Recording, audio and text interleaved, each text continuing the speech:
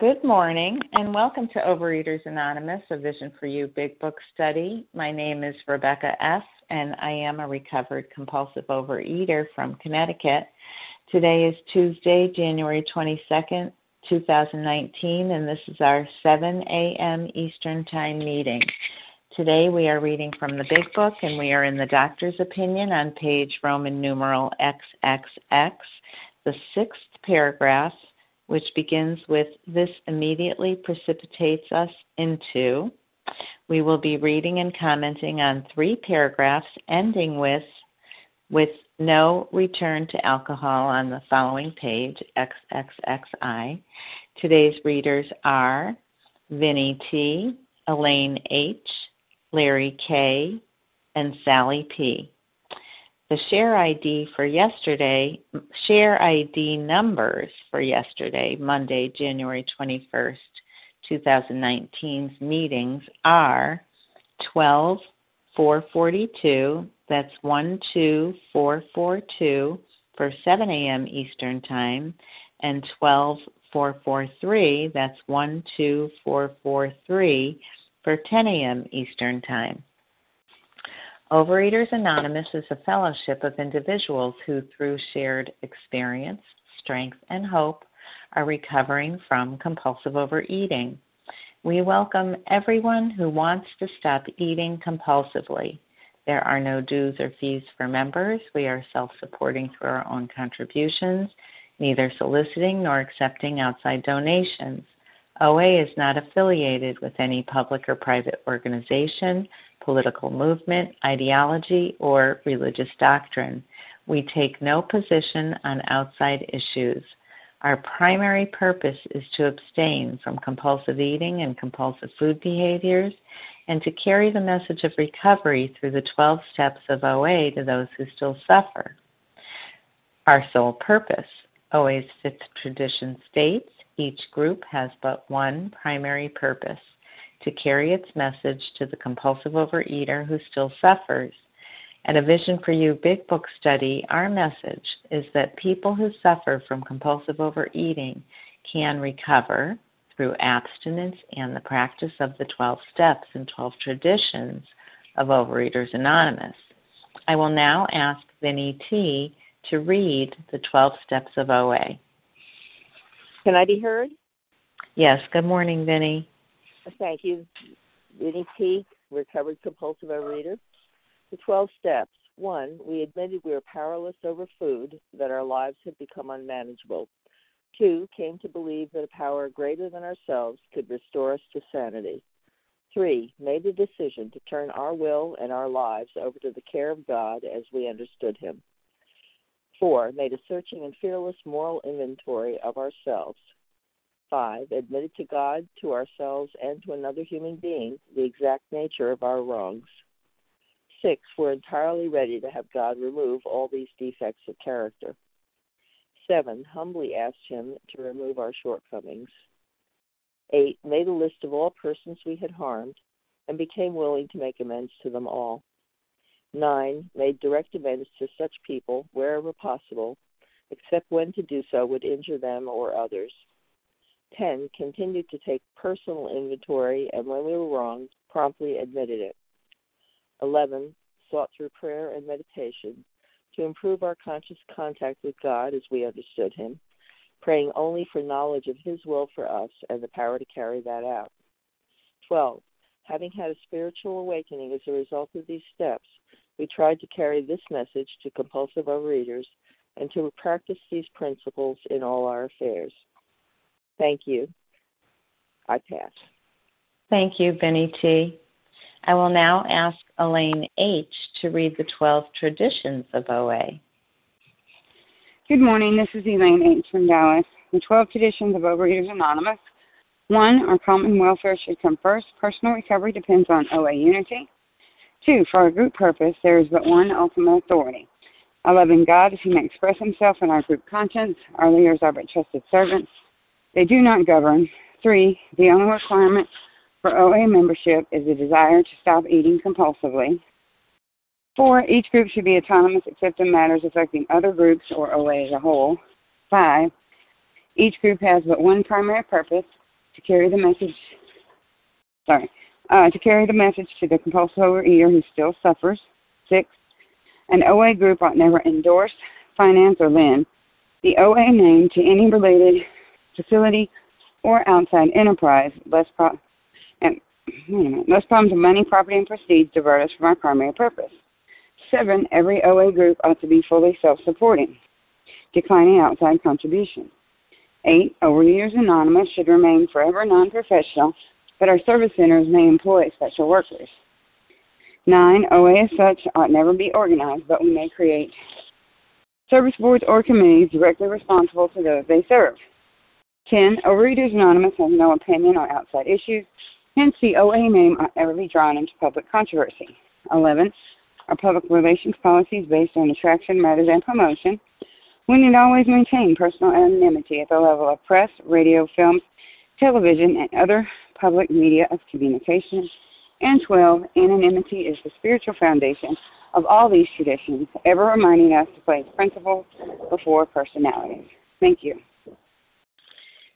Thank you, Elaine H. How our meeting works. Our meeting focuses on the directions for recovery described in the Big Book of Alcoholics Anonymous. We read a paragraph or two from the literature, then we stop and share on what was read. Anyone can share, but we ask that you keep your sharing to the topic and literature we are discussing, and that you keep your share to approximately 3 minutes. Singleness of purpose reminds us to identify as compulsive overeaters only. Our abstinence requirement for moderators is 1 year, and for readers is 6 months. There is no abstinence requirement for sharing on topic. This meeting does request that your sharing be directly linked to what was read. We are sharing what the directions in the Big Book mean to us. To share, press star 1 to unmute. Once you are done sharing, let us know by saying pass, then press star 1 to mute your phone. In order to have a quiet meeting, everyone's phone, except the speaker's, should be muted. Today we resume our study of the Big Book in the doctor's opinion on page Roman numeral XXX, the 6th paragraph, which begins with, this immediately precipitates us into.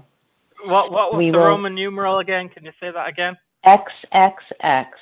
We will be reading and commenting on 3 paragraphs. I'm used to typing that in.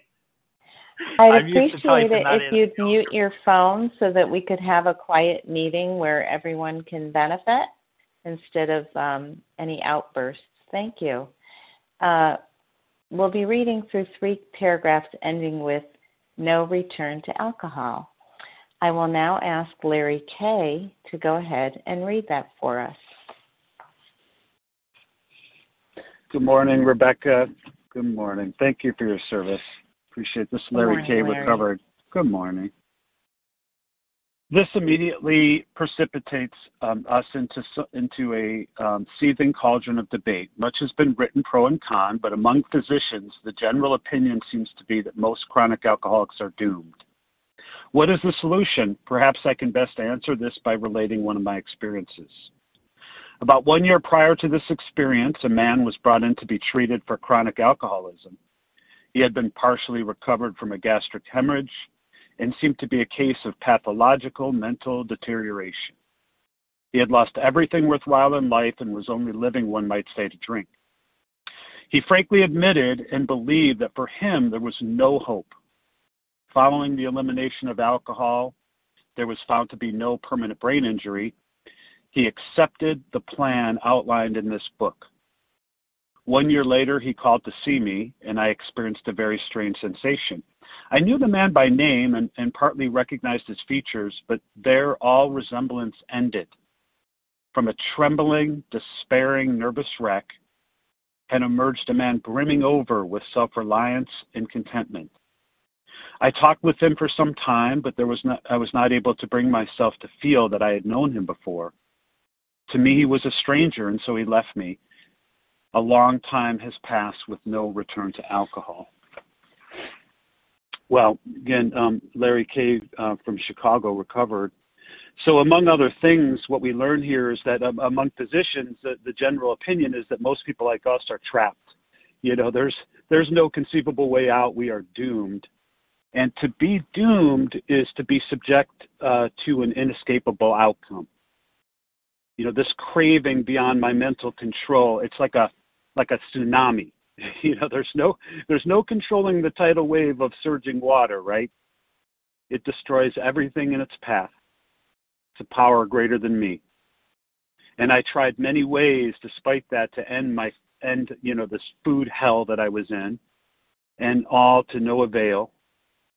And with this program, which is spiritual in nature, it was basically suggested that I plant kind of a mustard seed and let God's strength grow within me through the working of these steps. And just like the man we read about, I decided to accept this premise that I cannot beat this problem. I will not be able to stop the tsunami.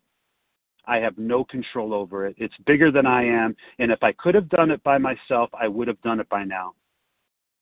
So I accepted the plan outlined in this book. And freedom would come from complete surrender. And I had a choice. I either wave the white flag, or option number 2, I can continue to carry my gun and my knife onto the hopeless battlefield, and I did for a time. Maybe you did too. It was my choice to armor up every day. See, the freedom lies in accepting that which frightens us most, because I was frightened. I was frightened that I was powerless to stop this problem, to fight it or to fix it. And my compulsion to eat excessively is stronger than I was. And I became tired of this war, this internal war that I fought against. I was fighting against myself. And part of me would rather die than go on. And maybe it's time for me to surrender to the struggle. And it didn't feel very good. It made me a little bit nervous. Yeah, it's like what, surrender? Are you crazy? How can I give up? If I give up, I'll become truly obese, and I might even die. I'll be out of control entirely. And yet I had to own up to the fact, like this man, that aren't we out of control now? I mean, exactly what part of me was guiding me to keep up the fight? This voice that seems to be speaking to me with such concern and wisdom, was that voice effective at solving the problem? And in fact, it hadn't been. And it was time to fire that guide. So my healing in this area lies not in resisting the truth of my powerlessness, I was, but in rather in accepting it and even embracing it. For this, led me straight into the arms of God, straight into the arms of my higher power. However I thought about him or his non-existence or whatever, I accepted that the problem was bigger than me. And wrapping up, Rebecca, I don't ever want to forget that while my inner wound is more powerful than my conscious mind, God was more powerful than my wound. And in realizing that power of my mortal self is small when compared to the power of God, I would no longer need to puff myself up anymore. And it was only when I allowed God to be bigger than that I began to allow myself to become physically right-sized. It was all in the humility and the surrender, giving up the struggle. With that, I pass. Thanks. Thank you for getting us going, Larry K. Who would like to share on these 3 paragraphs? Kim Sure, G. yeah. Roz Marie J. Kim G. And Marie Barbara. J. Barbara E. Barbara E. Anne Marie. Craig F. Anne Marie and Craig F. Roz G. And Roz G. I think there were some early on that I clamored in at the same time. There's one, Harlan G. Okay, Kim G, Marie J, Barbara E, Anne Marie, Craig F, Roz G, and Harlan G. Kim G, please go ahead. Good morning, Rebecca. Good morning, everyone. My name is Kim G. I'm a recovered compulsive overeater from South Jersey. And I love that line, a seething cauldron of debate and immediately precipitates. So, if you look back at the history, in the 1930s, there was something called the temperance societies. And what they looked at is they said the problem isn't that these guys drink. The problem is they get drunk. So what we need to do is to teach them to drink responsibly. You know, we talked about this allergy of the body, the mental twist that makes us a distinct entity, a part of a 10% of the population that drinks. That's what they're talking about here. They're thinking, well, if it works for the 90% to moderately drink, then it should work for everybody. So I've got a spoiler alert for everybody. Diets do work if you're a part of that 90%. If you decrease your calories, you increase your exercise, you're going to lose weight. But what is sad to me is that rehabs that I feel are there to treat the 10%, they often try to employ ways, a temperance society idea into the rehabs. You know, I hear these terms called, well, we're going to practice mindful eating, intuitive eating, yet as being part of that 10%, I can't differentiate the true from the false, and my alcoholic life is the only normal one. I mean, with the best of intentions, they're bariatric surgery. They're trying to cut our stomachs so that we cannot eat anymore, not understanding the physical allergy and the mental twist. You know, the problem isn't that we eat. The problem is we overeat. So they'll get people stable in rehab and then introduce dessert night or try to teach us to eat moderately. That's exactly against what this big book is telling us. You know, I heard this thing the other day and I was talking to a sponsor last night, and I thought of an example. They talked about this spiritual practice, and they were saying the problem isn't that it's difficult, but that it's different. And I believe that's true with compulsive overeating. It is, you know, I can't put the food down. I can't work the steps. A lot of times it's not that it's difficult, but that it's different. So I thought of this analogy as I was working with a sponsee is, you know, why don't you guys today, those who think they can't put the food down or these steps are too difficult, try to write with your non-dominant hand. It's so easy to write with your dominant hand, and it's awkward. It's different, but it's possible to do that. And that's what this 12-step program is asking us. And the final thing I want to say, as I hear this heckler coming into the meeting, to me, this is just a beautiful example of why I need to have the food down. Because although we're hearing these messages on the meeting, when that heckler is going, it's hard to hear what's being said. The same way that if I am still eating and I'm trying to do these steps, I can't hear through the disease in order to apply the steps. And with that, I pass. Thanks, Kim G. Marie J. Hi, can you hear me? Yes, good morning, Marie. Good morning. This is Marie J. I'm recovered in Colorado, and I love this line: from a trembling, despairing, nervous wreck, it emerged a man brimming over with self-confidence or self-reliance and contentment. And I, when I came into this program, I was broken and I was terrified. I was really hopeless, and I didn't even know it. I didn't even know it until I got abstinent and all my emotions rose to the surface, and I realized that what I was medicating, just covering up these emotions and trying to numb out. And came a time when my sponsor said, you need to start making outreach calls and you need to start talking on the lines and things like that. And I was still so terrified, and I made her write a script with me of how to do an outreach call. Okay, what are they going to say? What am I going to say? How do I ask the questions? And I know we all go through that fear of just being out there and being exposed. And I am changed because my fears were all focused on self and on perfection and on what you would think of me, getting my self-worth only from your good opinion of me. And that's no way to live free.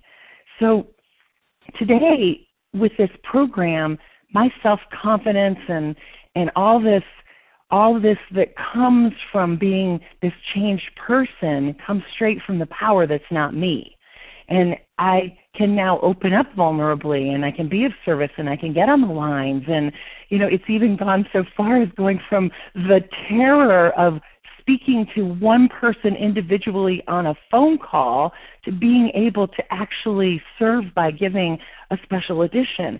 And that, to me, is just gigantic, because I feel a little bit shy and nervous and scared in general if I'm in my own self reliance and in my own self-will. But when I open up and let the power be in charge, then I'm an entirely unrecognizable person. I'm different than I was before because I'm asking and receiving courage to be of service, to do this work and pass it along.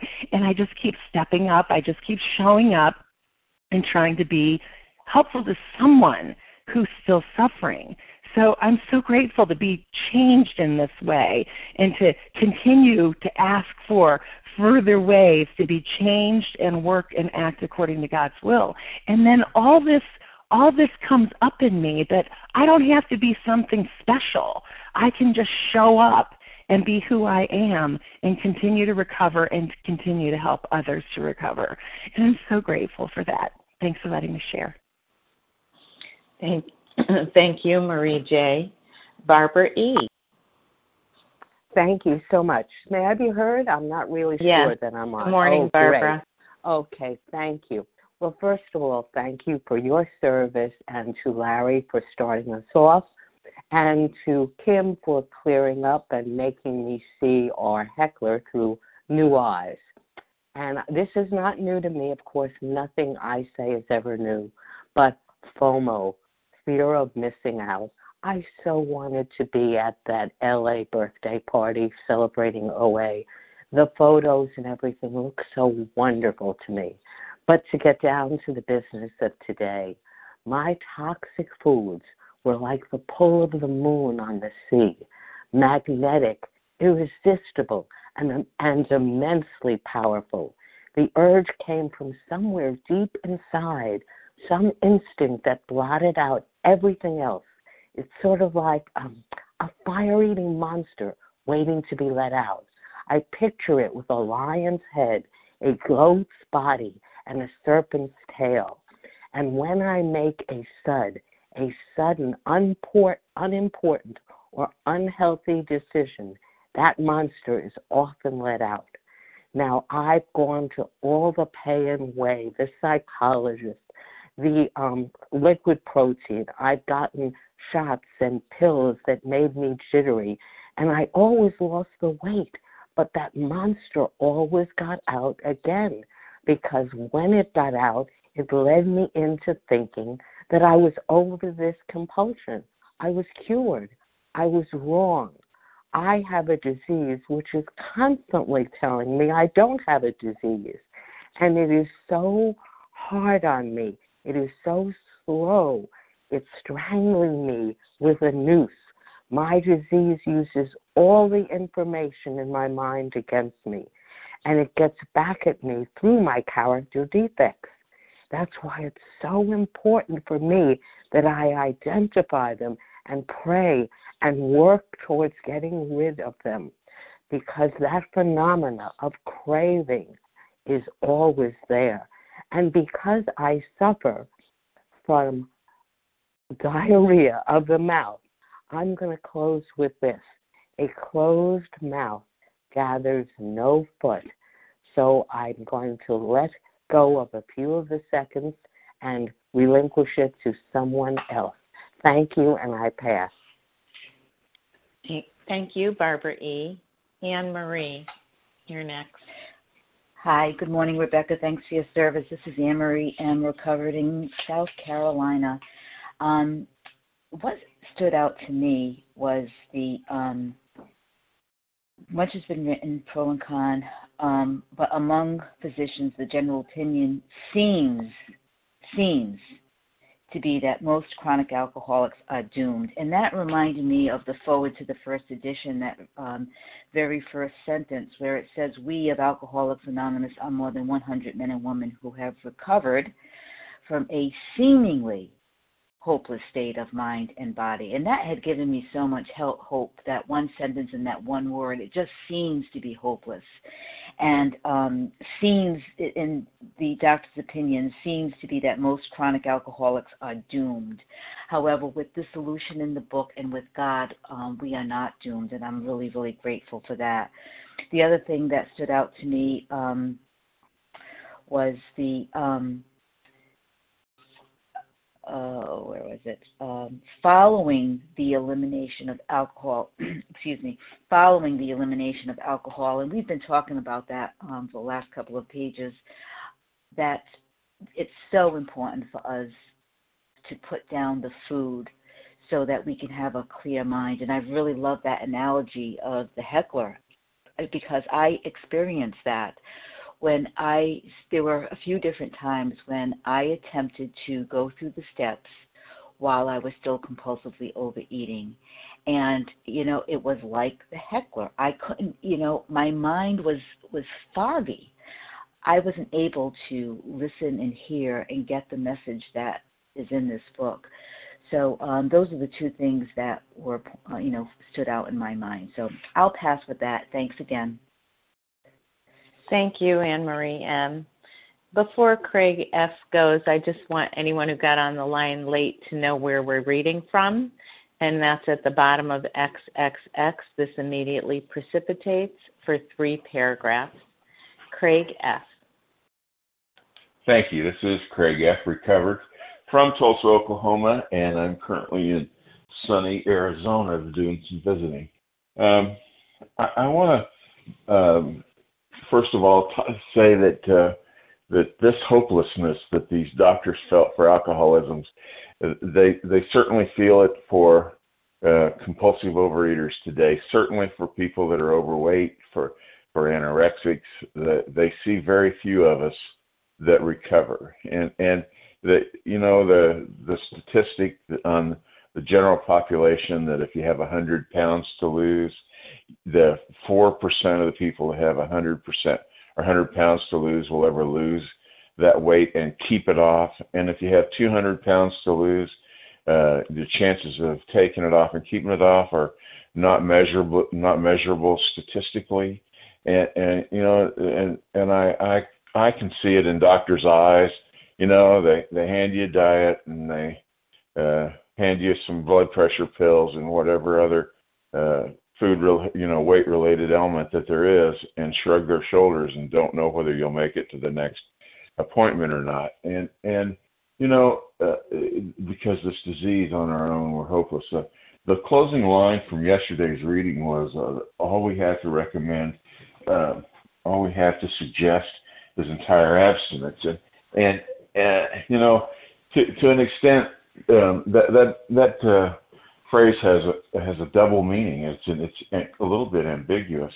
All the doctor has to suggest to us is a diet, which in essence is abstinence. All the doctor has to suggest to us is don't overeat. But they really don't have this spiritual solution to suggest to us. And when we come to this description of who I assume is Bill W. here, in the book, he comes to this. He's not just describing somebody that's physically recovered. It's not like saying a compulsive overeater came in and God, we were glad to see him. He lost 100 pounds. They're describing somebody. They're describing his emotional condition. From a trembling, despairing, nervous wreck, and emerged a man brimming over with self-reliance and contentment. That description doesn't come just from not drinking or just from putting down the disease or putting down the food. That's not a description of a dry drunk. That is a description of somebody that's had a spiritual experience that works a spiritual plan of recovery.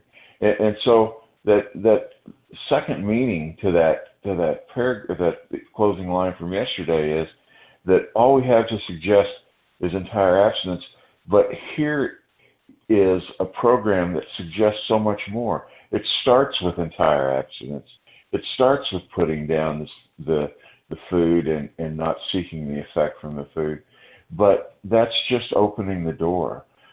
All that is opening the door. The rest of it is this spiritual experience, this spiritual way of life, this fellowship of people who are walking a new path, then trudging the road of happy destiny together. They have that to suggest. And with that, I will pass. Thank you. Thanks, Craig F. Roz G.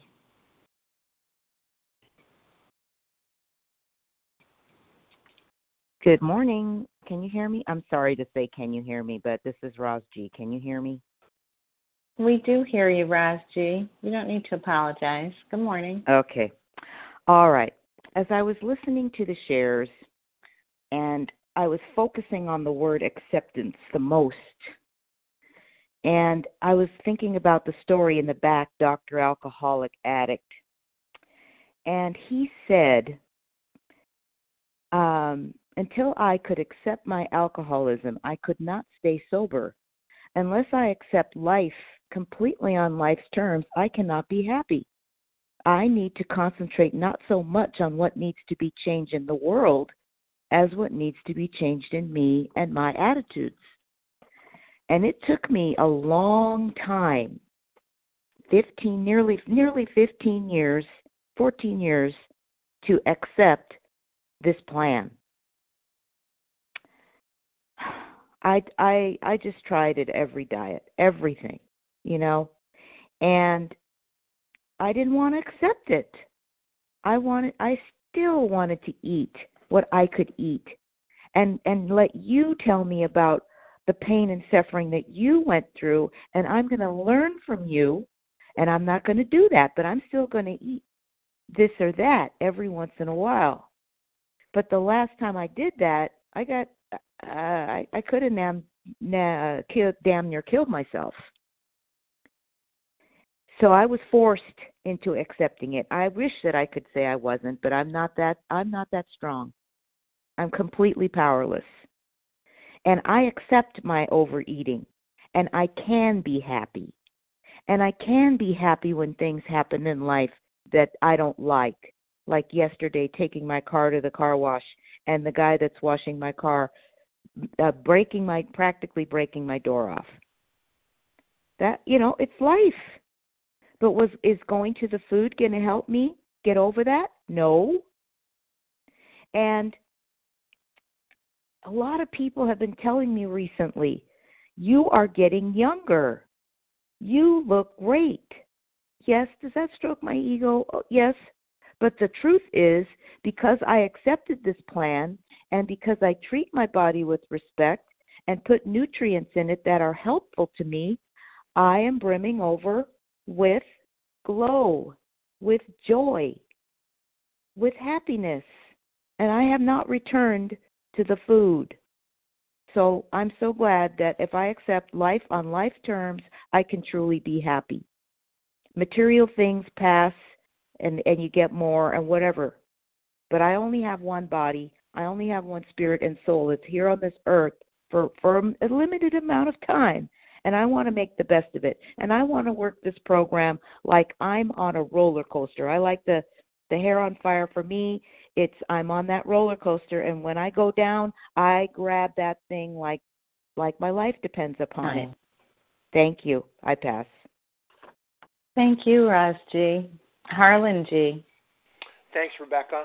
I'm Harlan G.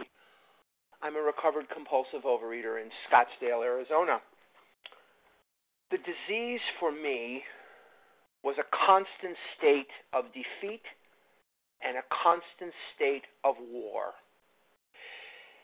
I lived in a war zone of me pitted against me, as Larry alluded to in the opening reading. I would come to in the morning, and I could not sleep in a bed. I was sleeping in a chair because I could not lay flat and breathe, and my ankles were 17 times their normal size. And when I would stand up, there would be pus running from ulcers in the back of my legs where I have permanent discoloration. And standing up was extremely painful. I could not wear socks because they would dig into the swollen parts of my calves and cause me extreme pain. It's extremely cold in Chicago this morning. And as I peruse the newspaper in Chicago this morning, I find winter conditions to the max. Because I couldn't wear socks and because one of the most painful aspects of this disease, the dry skin, I would get fissures or cracks in the bottom of my feet.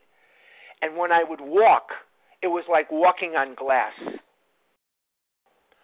I would constantly pee in my pants because I was incontinent. I could not walk through anywhere where there were people and not be the object of ridicule.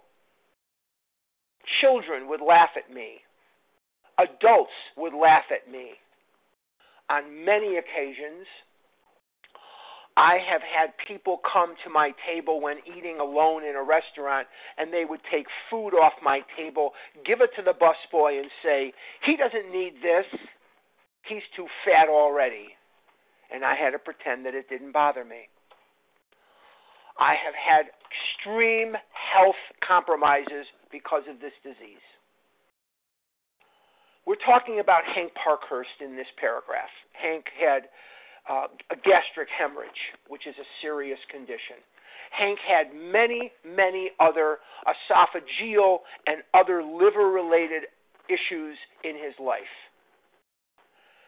The mathematical chance, as Craig alluded to, the mathematical chance that I would be able to walk today are slim and none, and yet I can do it. The mathematical chance that I can go to a doctor and he won't mention my weight and say, "Just keep doing what you're doing," is reality for me today. I have hope in my heart.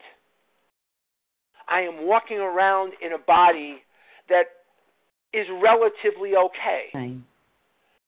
There is hope because the disease is horrible, but the recovery is wonderful. Keep working the steps. And with that, I will pass. Thank you. Thank you, Harlan G.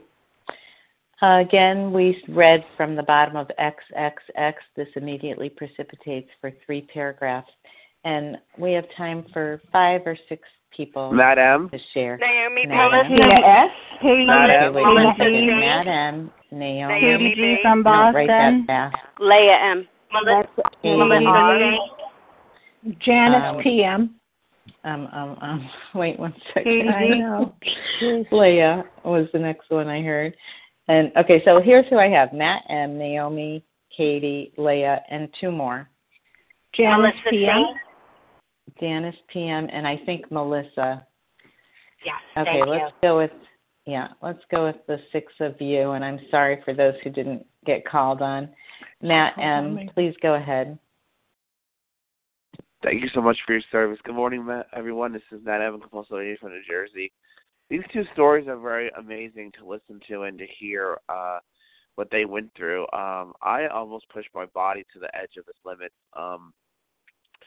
I got up to almost 700 pounds. I had lymphedema. My legs were swollen to the size of ham hocks. My lower legs, I could barely walk. I could barely squeeze my stomach behind the wheel when I drove to the next drive-through, from drive-through to drive-through. I would spend my rent money on food, and then I would have a family member bail me out. I owe this family member almost $12,000 from all the times he bailed me out over the last 6 or 7 years when I was in my trailer. The trailer I was living in was falling apart. I just didn't have the money to piece it together and get repairs done. I just didn't have the money. So, I was living in squalor pretty much, and yet the food was the most important thing to me, without exception. It's amazing what we put our minds and bodies through for so long before we actually realize there is a solution.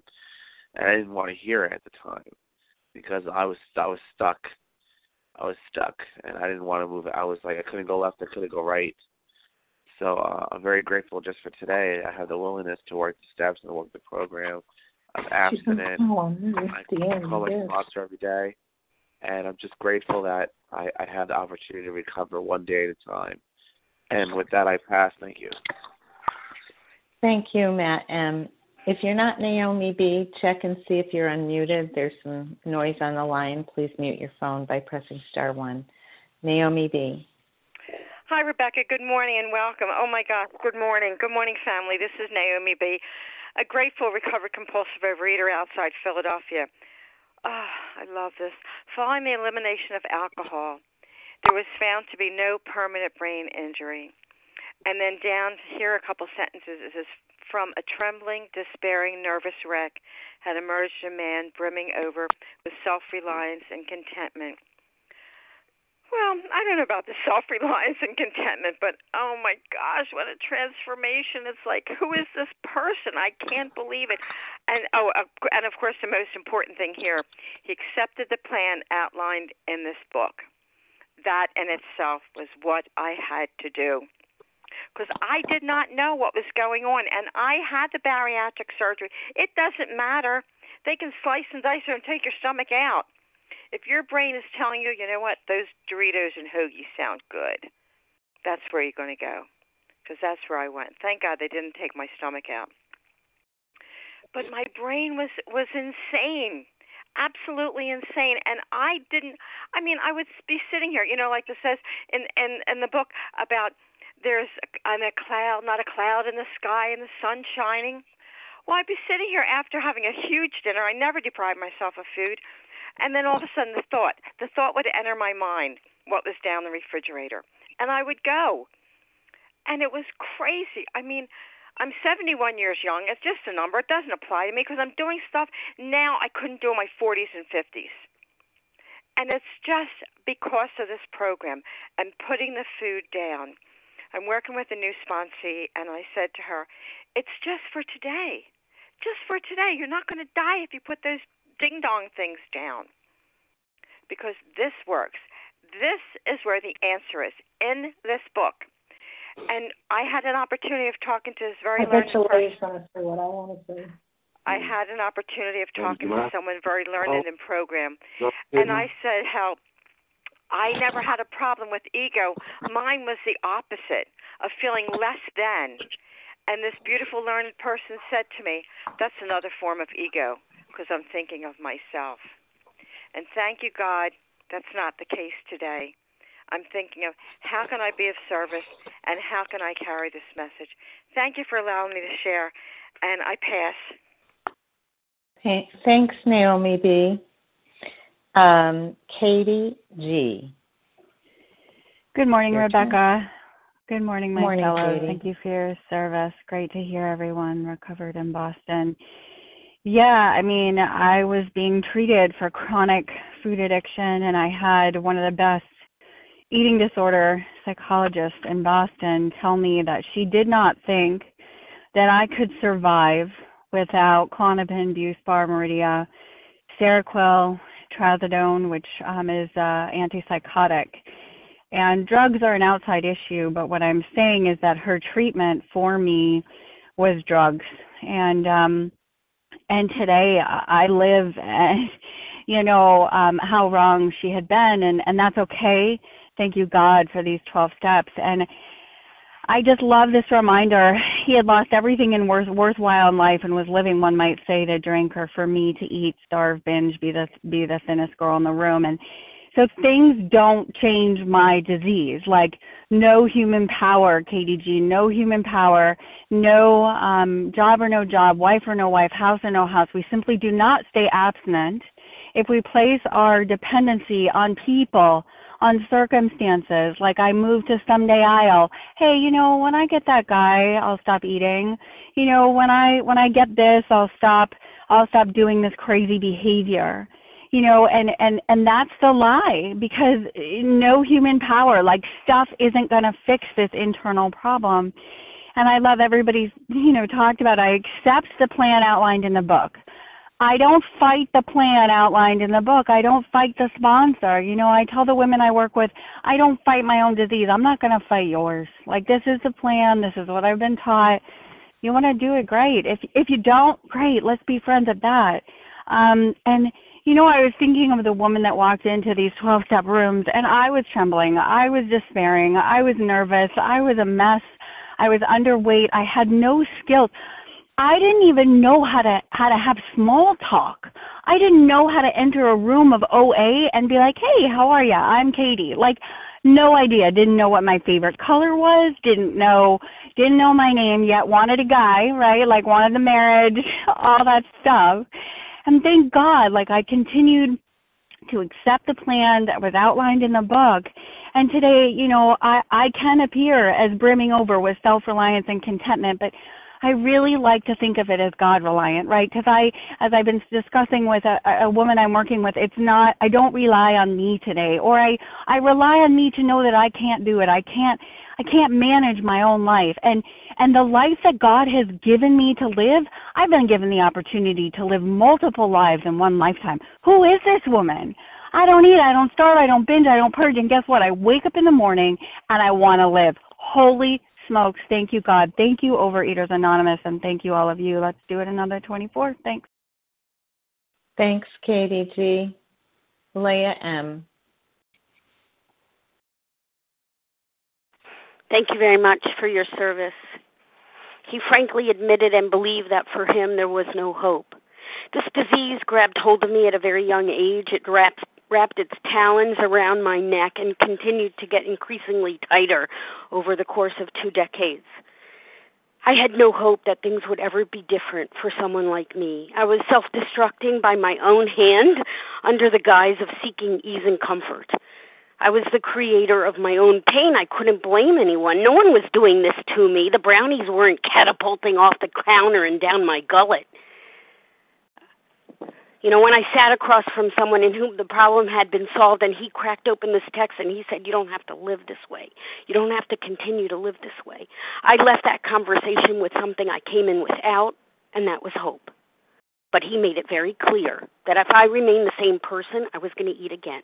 That more than my compulsive overeating had to be arrested, my own philosophy, my ideas of life, my beliefs, my attitudes, which had been very well ingrained in my brain even at such a young age, had to be confronted and overhauled. That the same consciousness that created this problem of mine cannot be the same consciousness that was going to solve the problem. That the greatest obstacle was my thinking. And that was clear because no one was doing this to me. I was suffering from a disease that only a spiritual awakening was going to conquer. And I couldn't solve a spiritual problem with a physical solution. That's why abstinence only was not my solution. Because treating compulsive overeating with a diet is like putting a Band-Aid on a gunshot wound. The treatment was not adequate for my condition.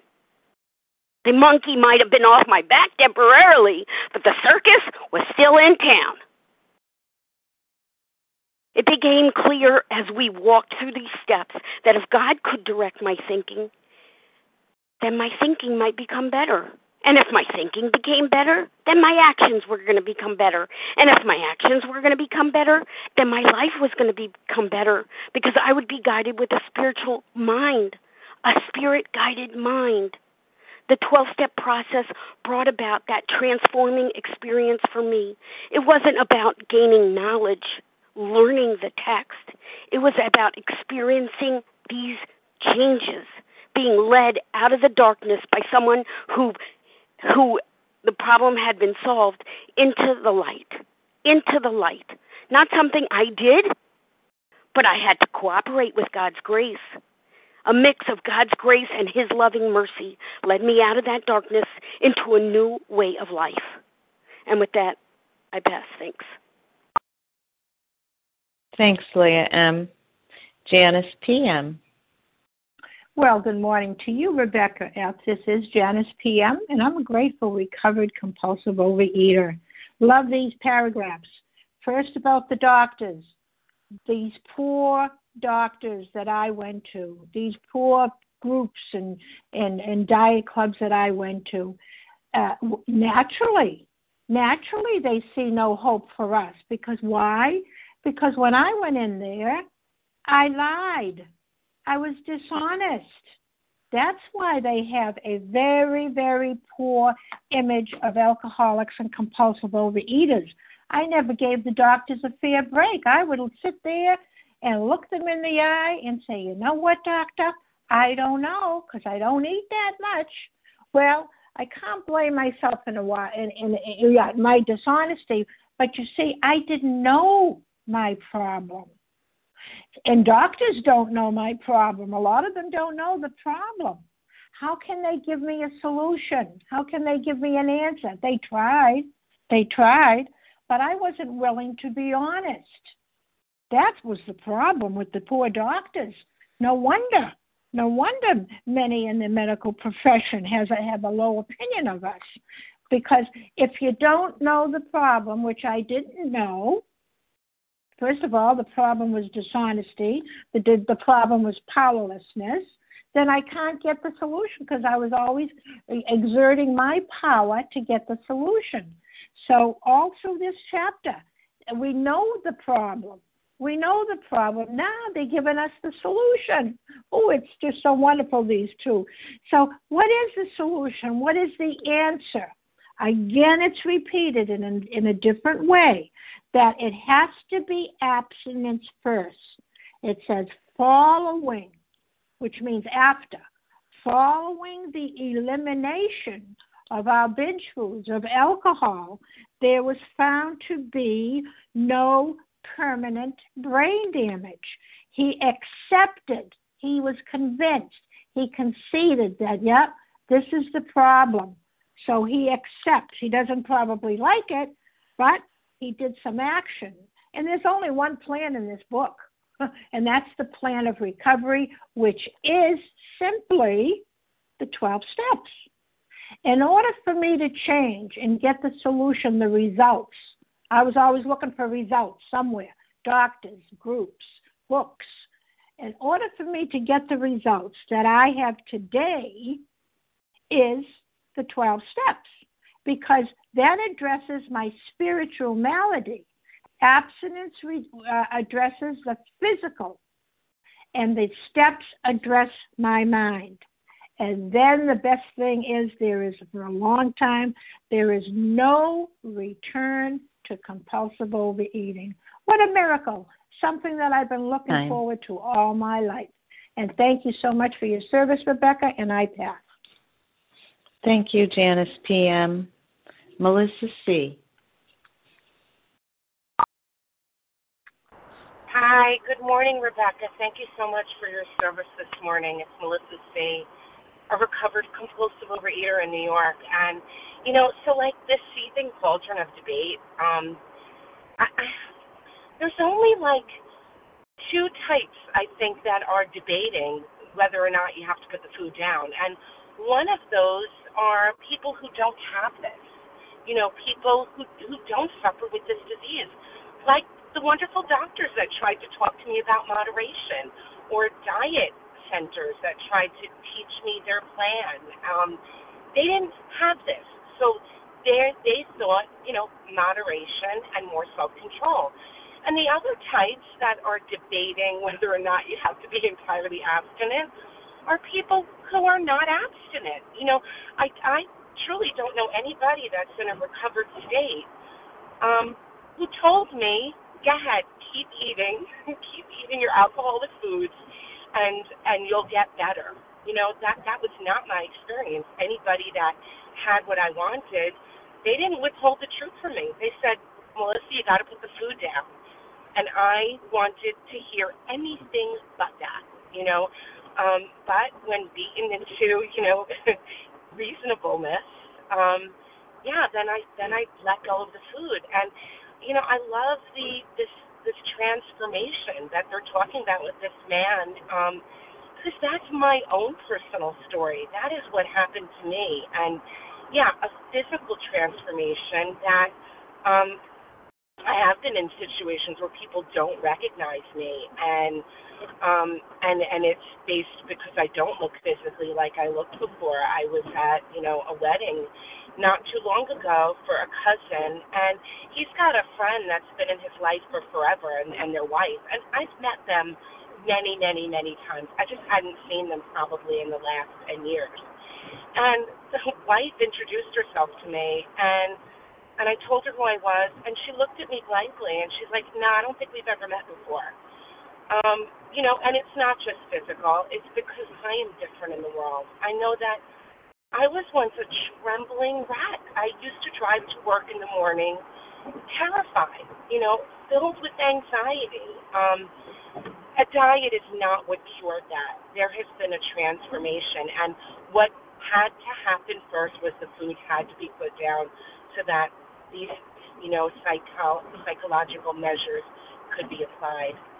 There is no debate about it. I had to let go of the food. Thank you. With that, I'll pass. Thank you, Melissa C. With 1 minute to go, I'm just going to take the spot myself. It's Rebecca S. from Connecticut, compulsive overeater. And I'm looking at that line, he had lost everything worthwhile in life and was only living, one might say, to drink. And I think about that joke everybody says, oh, some people eat to live, I live to eat. And that was me. I lived to eat, and now I eat to live. And that's a big change. And with that, I'll pass. Thank you, everyone, for your participation in this meeting and for the opportunity to be of service. The share ID for this meeting, Tuesday, January 22nd, 2019, 7 a.m. Eastern Time, is 12-446. That's 12446. Please join us for a second unrecorded hour of study immediately following closing. We will now close with the reading from the Big Book on page 164, followed by the Serenity Prayer. Will Sally P. please read A Vision for You? Our book is meant to be suggestive only, to the end of the page. Thank you. This is Sally P. from Colorado, recovered compulsive eater. Our book is meant to be suggestive only. We realize we know only a little. God will constantly disclose more to you and to us. Ask Him in your morning meditation what you can do each day for the man who's still sick. The answers will come if your own house is in order. But obviously you cannot transmit something you haven't got. See to it that your relationship with Him is right, and great events will come to pass for you and countless others. This is a great fact for us. Abandon yourself to God as you understand God. Admit your faults to Him and to your fellows. Clear away the wreckage of your past. Give freely of what you find and join us. We shall be with you in the fellowship of the Spirit, and you will surely meet some of us as you trudge the road of happy destiny. May God bless you and keep you until then.